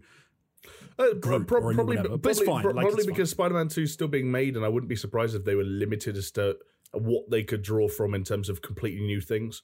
Because there was also the element of and I said this like last week or the week before, the whole Peter Parker going on holiday angle seemed to me like and this is a negative, a weird excuse to kind of frame the entire events of Spider-Man Miles Morales as like a weird excursion that doesn't matter that much and doesn't leave too many elements to be carried over into Spider-Man 2. Yeah. Almost because like they don't want to have too many balls to juggle. Like I'm not going to spoil the way Miles Morales ended, but they didn't want loose threads. They wanted Peter Parker to come back from holiday and be like, "Oh, looks like everything's how I left it. What did you get up to in the last month?" And they kind of achieved that. That element is mental because you spend so much, you do so much, and so there's so much could have gone terribly wrong, and there are so many. To be fair, you have the same problem with Spider-Man in general. Like, why don't the Avengers come and help you? Like world-ending stuff, and they're on holiday. Because the Avengers were too busy starring in their mediocre game. You know what I loved about Miles Morales is they basically redid the bridge scene from Avengers, but they just did it right. Oh yeah. That was But see, okay, but this is my main issue with it, and maybe this is a bad issue. if Spider-Man 2 comes out for 70 quid and is what we would expect because let's say it's a generation on from the original game. Yeah. Right? Look at how generational games go on into a sequel, and it feels like a proper full second game, whoever it's got as the main character. It will be so much more than Miles Morales's. And it's going to be 20, and it's going to be 20 quid more. I don't know if just it look will. at the. It will. Look at the gadget wheel. Look at hold on, stop. So hold a minute. Look at like the gadget wheel. Dude, Look that at was the best change they ever made. Because look they got rid of all the gadgets no one ever fucking used. They just got rid of gadgets because it meant that there was less to do. And there was less to make. They got the skill tree is limited. Gadgets. I used all of them all the time. They've limited what they've done. That's a lie. I did. No, I absolutely did. I forgot. There's Miles Morales only has 4 gadgets in it. I forgot about one of them until after I'd finished the game. I was like, I never even know this one. Don't get me wrong. I enjoyed it. That's legitimately true. That's legitimately true. What I just said. By the way, I enjoyed it. I really liked it. I wanted more of it. If that's the best criticism ever, right? I think Spider-Man 2. Yeah. I paid 2/3 of the price of a game that was 1/3 of the game that it should have. I disagree. That for me is my biggest criticism. I feel like I paid 2/3 of the price for 2/3 of a game, but those 2/3 were of better quality than the whole of the one before, and that's why it didn't matter to me. Fair enough. Wow. It leaves me wanting more. I think you look at the jump from Spider-Man to Miles Morales in terms of the way the world has changed, the way the graphic improvements have made, the way that combat has changed, the way that swing has changed, blah, blah, blah, blah. Like, if you're expecting... Obviously, Spider-Man 2 will have more license to do stuff in terms of bringing new characters. Some of that stuff has already been teased and hinted. I won't go into who or where or why.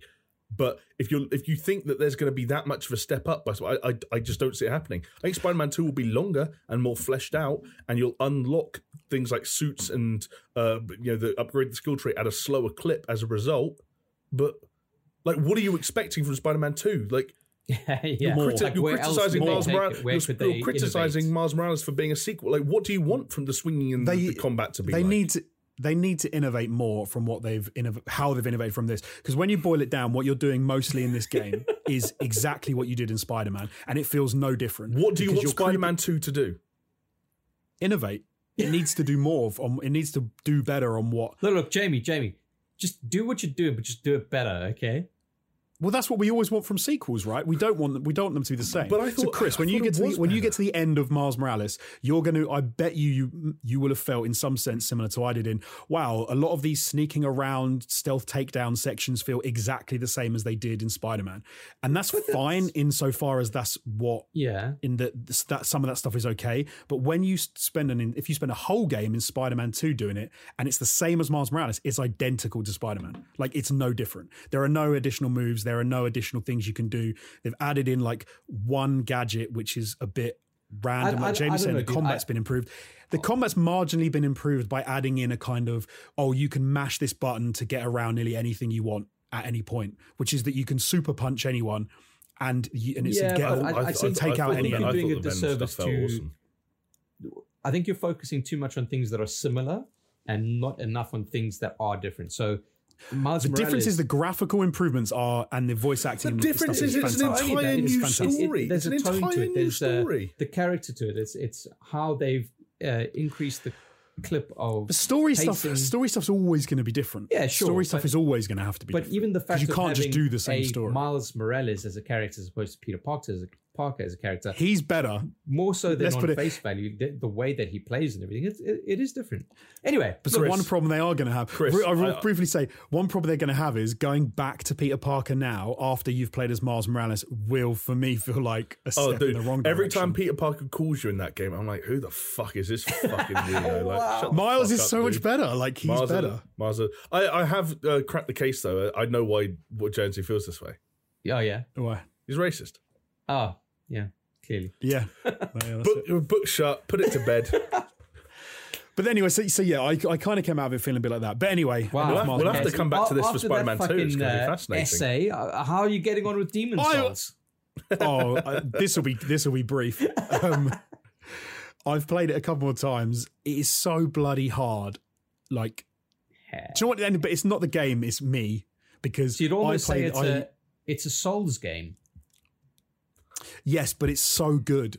Like, it makes you want to play more. Which is odd. It's odd. I've never had that before. I'm like, I keep dying for stupid reasons, like falling off a ledge. I felt like falling off a ledge so many times. Like there's a hole and you fall down it, and then you play it again and someone pokes you off of a different ledge and you're like, for fuck's sake. But it looks great. It feels fantastic. Can I tell you why? Can I tell you what the secret source of this is? And go on.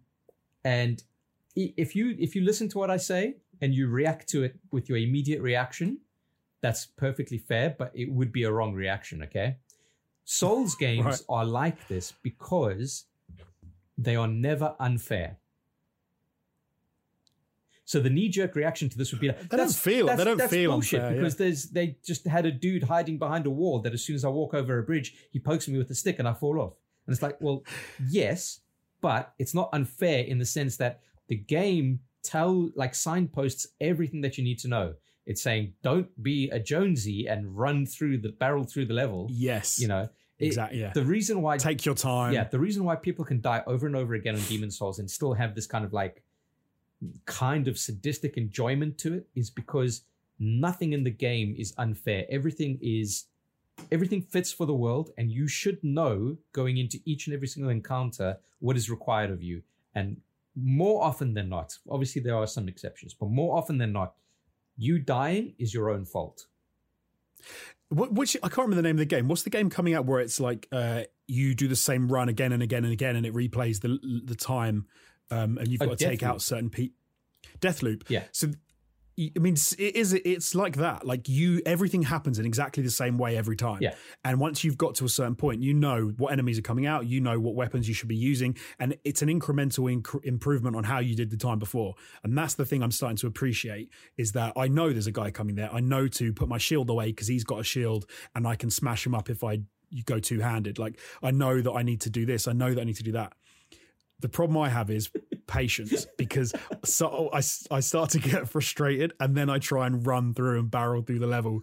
Like the first time I climbed down a ladder and I had full health and I was feeling really well and I was in the dungeon area or whatever it's called, the mines or whatever. And you get to the bottom of the ladder and like 4 dudes just set upon you. And you're like, shouldn't have gone down the fucking ladder. And then you've got to go back and do the whole thing again. And you're like, And then I tried to run through the next time and a guy that I've killed 20 times kills me.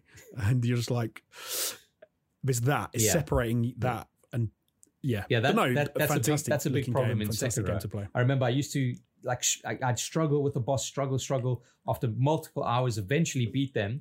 And you're like, fucking, I'm king of the world. You go and the very next low level peon just pokes you with the bread knife and you die and you're like, well, fuck me, I'm terrible at this game. But it's because you get cocky about it and you don't play the game the way it needs to be played. It happens all the time.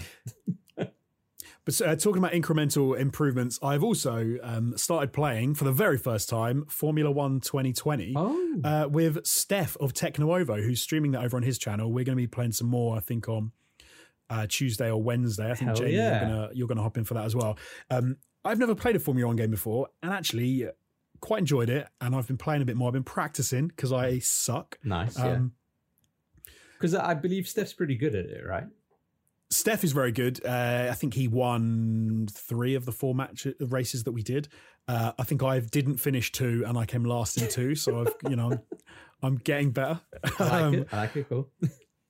But I also don't really know much about Formula 1. So even things like overtaking someone when you're not allowed to overtake them and then getting told you've got to give back that position or you're going to get a time penalty. I'm like, what? What do you mean?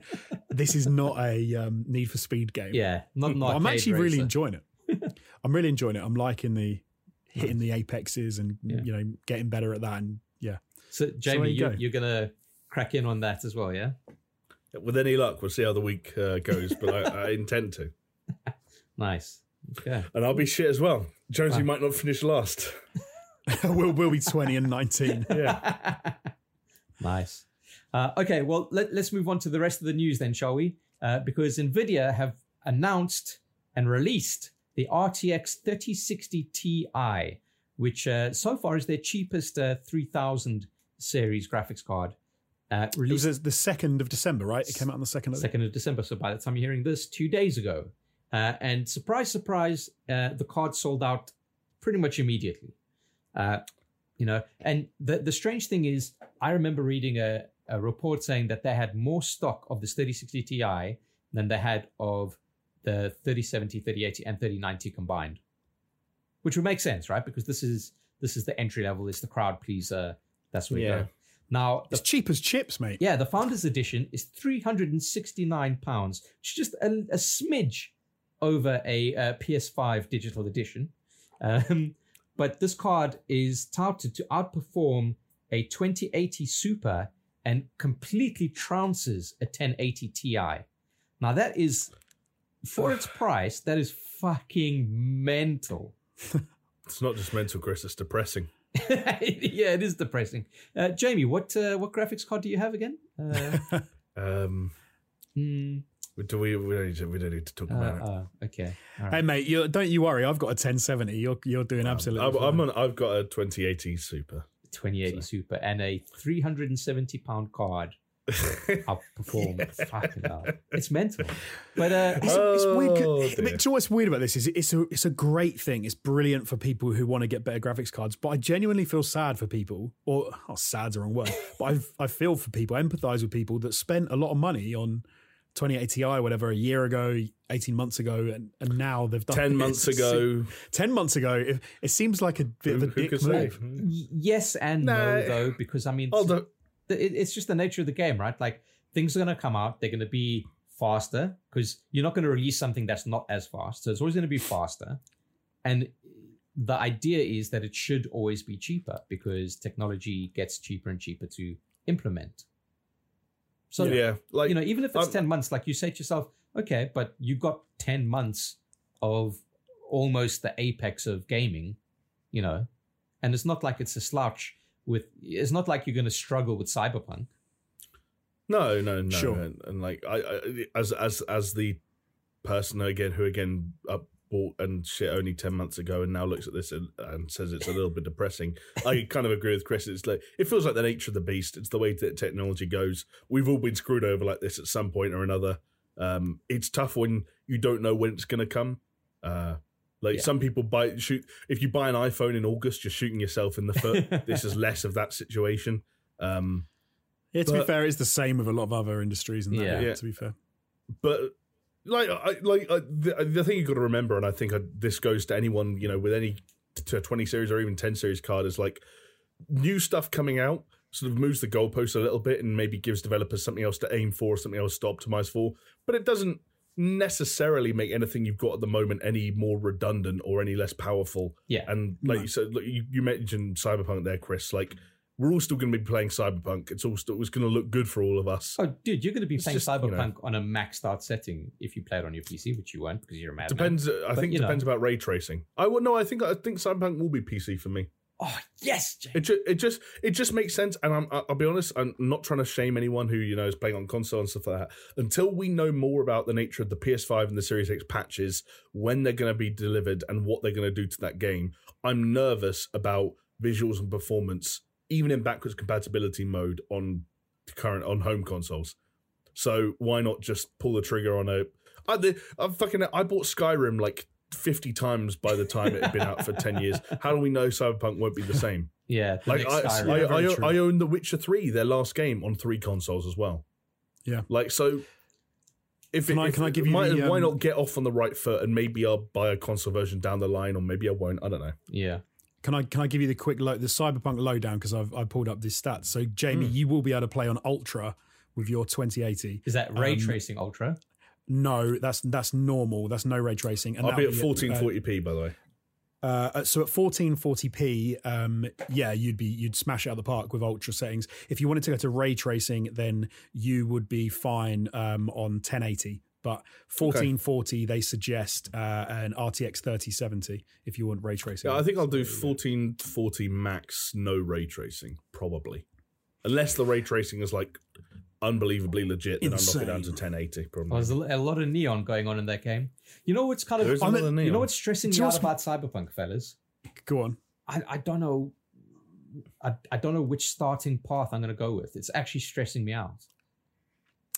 I've kind of changed my mind a little as well. I thought I was quite easy. Yeah, because you initially were going corpo. And now I'm not sure. Now I might go Street Kid. I don't know. So it's Corpo, Street Kid, and Nomad? Yeah. So I was going to go Street Kid, but then they had, from the gameplay of the PS5 version, they had some of that Nomad intro, and that kind of piqued my interest. I'm not going to lie. Someone tweeted about saying that Nomad sounds more and more interesting because one thing it will give you is the ability to start outside of Night City and kind of be introduced to Night City as an outsider, which will be quite a nice way to be introduced to it as a gamer. Yeah. And I was like, damn, that's a really good point. I quite like the idea of that as well. Yeah. It is appealing. Plus, I think Chris is kind of what you were saying. Every time they show snippets of things happening outside of Night City, maybe just because it's an environment we didn't expect to see in that game. Yeah. But it's always eye-catching for some reason. Yeah. Right. Do you know what I'm going to say? What we need to do, start 3 different games. I mean, each different path. I'm probably the least invested in kind of... I'm more interested in where that stuff goes than how it starts, so I'm willing to take whatever's considered the short straw and just pick whatever you guys don't pick.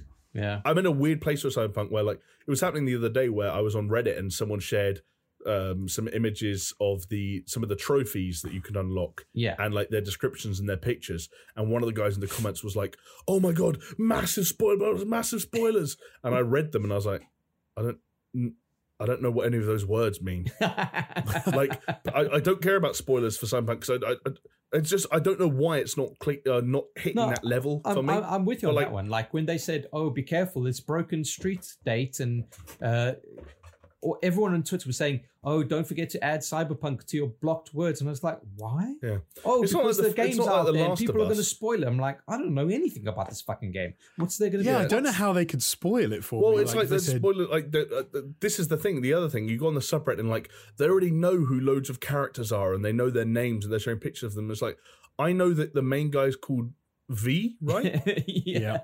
And you have a mate called Jackie who dies in one of the trailers, but probably is still in the game. And then there's a guy who looks like Rick Ross who's in some trailers. And, you know. Yeah, it's a weird one because if you tried to spoil The Witcher, like if you tried to spoil The Witcher 3 for me back before I'd played it, it would have been completely pointless because I wouldn't have known what the hell you were talking about. Yeah, like, well, this is it. You fight the Wild Hunt near the end, it's like, yeah, I kind of thought that might happen. Like, I don't know, because it's an RPG. Like, RPGs are... It's almost like someone tried to spoil the real world for you. Yeah. Like this is going to happen in a number of years. Like, okay. But I also feel that it's not like you can ruin it. The story trailers that they've come out for Cyberpunk is like, they kind of lay out the story and your progression through the game. So guess what the fucking spoiler is going to be? Hey, that goal that we've already told you that you're trying to achieve, guess what? You fucking achieve it. Like, so? I think the most spoilerific thing I've heard, and like you said, it was them announcing it in a trailer before the game came out, which was that Johnny Silverhands is, to all intent, as far as we know, is dead from like decades beforehand, and he's almost like a ghost in the machine, like he's a virtual presence in your head. Jackie dying, or like in the trailers. And Jackie dying. Yeah, anyway, we digress. Yeah. But yeah, Jamie, you'll be fine with your 2080 Super. In fact, I'm jealous because I'm going to be running it on a 1060 6GB card. So there you go. C'est la vie. Laptop living. Hey, still gonna be better than any PS4. Hey, Chris, you're gonna be enjoying that glorious 720p medium settings at 30 frames a second. No, it's actually going to be high at 1080p. So thank you very much. Please put your frame rate counter on and record footage for us. Please. Oh, yeah, I can do that. I'll take a little screen grab for sure.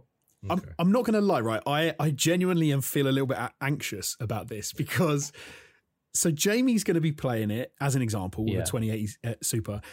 It's going to look lovely. Yeah. I have a 1070, so it's not going to look amazing, but that runs like I play Valhalla on that. I play Legion on that, and it looks absolutely fine. Those sorts of games. It does, but then I played like Miles Morales, which we just talked about, is an incredible looking game. Looks fantastic.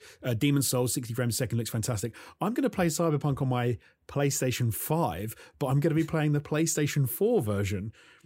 So, I'm going to look at Jamie. Well, this is what Jamie was saying. That's why he's going to be playing it on his PC. But if I play on my PC, I won't be able to get near PlayStation 5 standard anyway, so it's almost like there's no point in playing on my PC unless I upgrade my graphics card. I think you might be surprised. because as in if I wait for a couple of months, I'm going to get an upgrade to the PlayStation 5 version, which is going to look better than my PC version.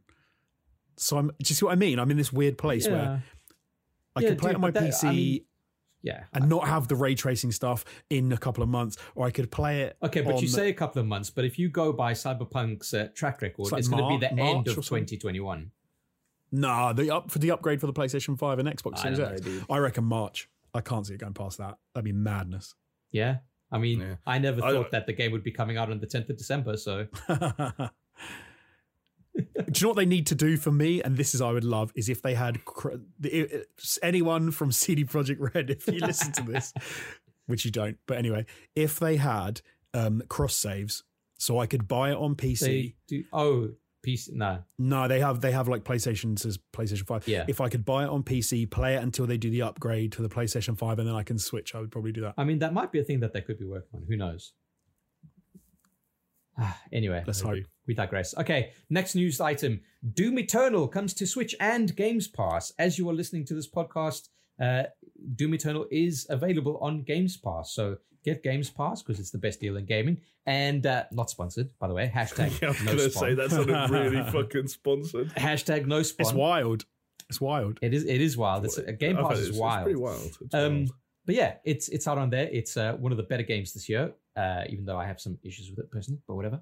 And amazingly, it still fucking blows my mind. It's coming out on the Switch on December the 8th. Holy shit. And fellas, you're not going to believe this, but potentially Doomguy could be coming to Fall Guys. Whoa. I don't think I'll ever play Fall Guys again, but there we go. Really? So my prediction, it's almost as if I'm like a fucking Nostradamus. No, come on. It wasn't that bold a prediction, and also it happened a lot later than you guys thought. This is true. A hell of a lot later, yeah. I thought it was going to be weeks, not the peak, a year. The peak was higher. The peak was higher. It was. But yeah, just always happy to have more Doom stuff. There's not much to say there, but there's more. How's that going to play on Switch? It's more of a PSA. How's that going to play on Switch? Probably not great. I would love to know how that plays. I believe that the Doom 2016 and the Wolfenstein, I believe they were fine. You know, obviously, like one of them. You've got fine. But fine. But like you said this before yourself, Chris. Like anyone who's got the option, why? Yes. Yeah. 100%.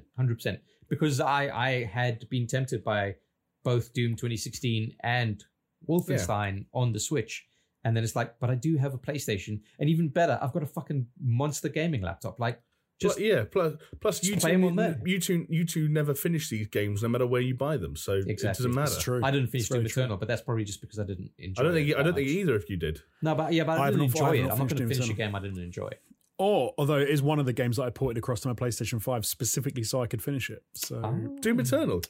Yeah, Doom Eternal, yeah. Wow. The reason I stopped playing Doom Eternal was because other games came out. It wasn't because I didn't want to finish it. I really was enjoying it when I stopped playing it. Yeah, it was a hiatus. Look forward to hearing you completing that. I tell you what, it'll happen before BioShock. I tell you that. Let me ask this question: is Death Stranding still on your hard drive? It is. That was another one that was moved across. Oh my lord! Wow. And hard drive space in that PS5 is precious. So it's basically full, mate. Plays. Oh, so's mine. Because I've just yesterday I put the I got Warzone copied in and put the texture pack, the HD texture pack on, and so now I think I'm full. I think I'm rammed. Wow. Yep, good job. That hard drive is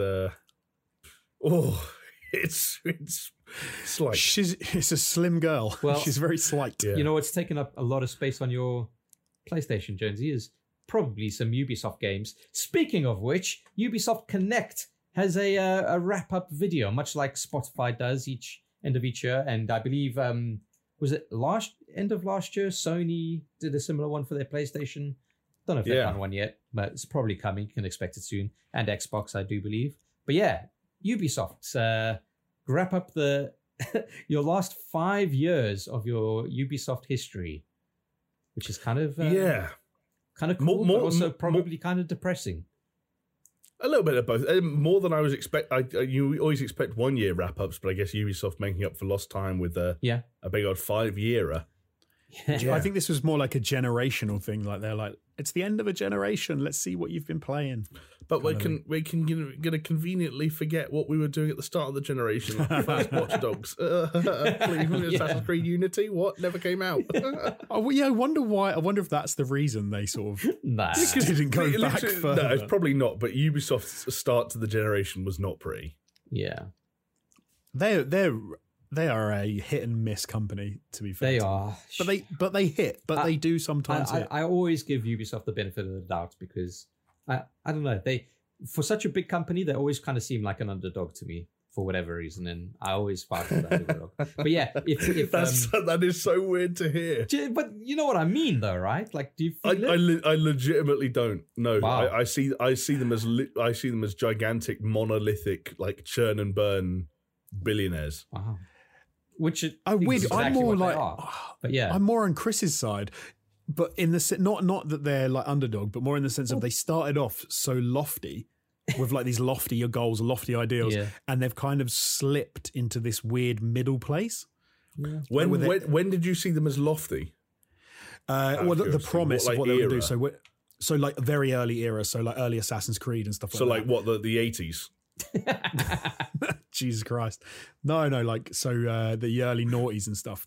I thought they were going to go monolithic, as you said, but it feels like they've slipped into some middle ground where I suppose similar to somebody like Square Enix, where they've done a lot of good games in the past and they can still turn out a good game, but sometimes it's a bit ropey and you're like, the truth of the matter is Jamie is absolutely correct. They are he's right. Yeah, monolithic billionaires there. Yeah, sure. Of course they are. But it feels weird. It's interesting enough what you said about their start of the previous generation.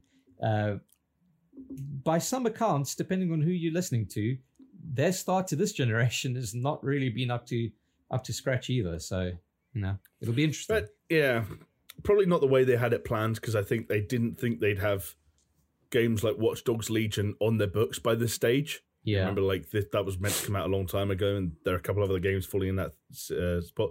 Like, don't get me wrong, I don't think they ever wanted to release 3 open world action adventure games back to back to back 1 month after another. But hey, apparently that Immortals Phoenix Rising game is not half bad. Yeah, I'm kind of tempted, but I got no space on my plate. I seem to remember a particular early gamer who gave a promising preview of that game. Yeah.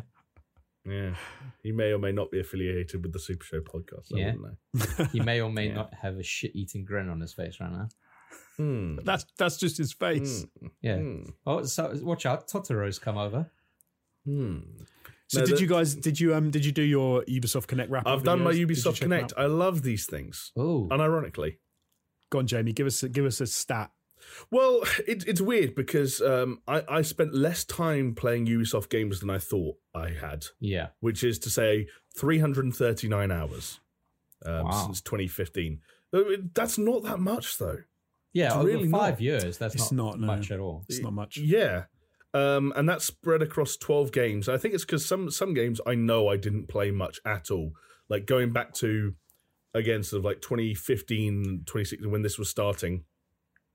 This would have been counting games like Assassin's Creed Syndicate, which I bounced off really quickly for my sins because I know it's not bad. Yeah. Like the Rayman games, which were really fun, but I wouldn't have put much time into. Things like that. The main games I put time into apparently are Assassin's Creed Origins, Assassin's Creed Odyssey, and perhaps unsurprisingly, The Division 2.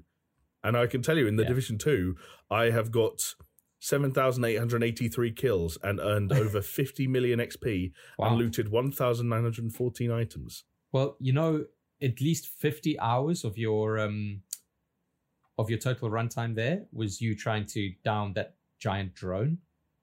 Yeah, it probably was.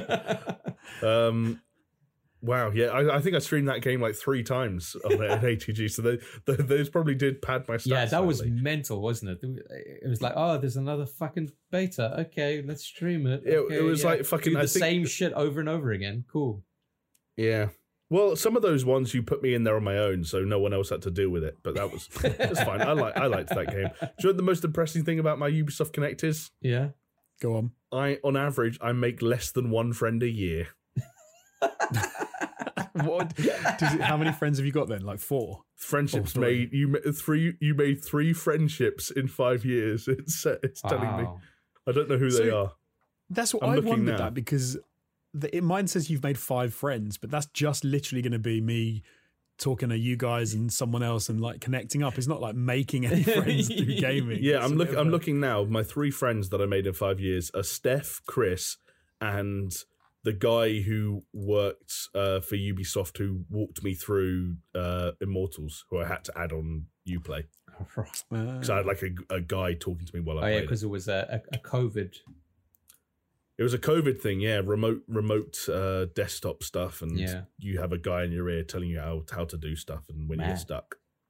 Ubisoft. Right? I haven't even bothered doing this because Oh, please do it. It'll be well funny. I might do it afterwards, but I just don't think that I sunk nearly enough time into Ubisoft games to.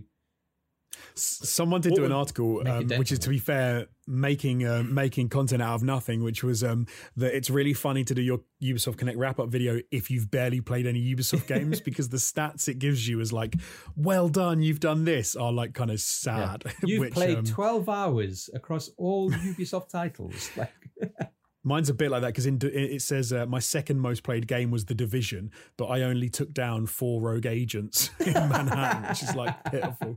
But my most played game was Far Cry 5, and I did spend a decent amount of time playing Far Cry 5. So, what's your most, Jamie? My most played game was it Origin or was it Odyssey? The Division 2. The Division 2. Oh wow!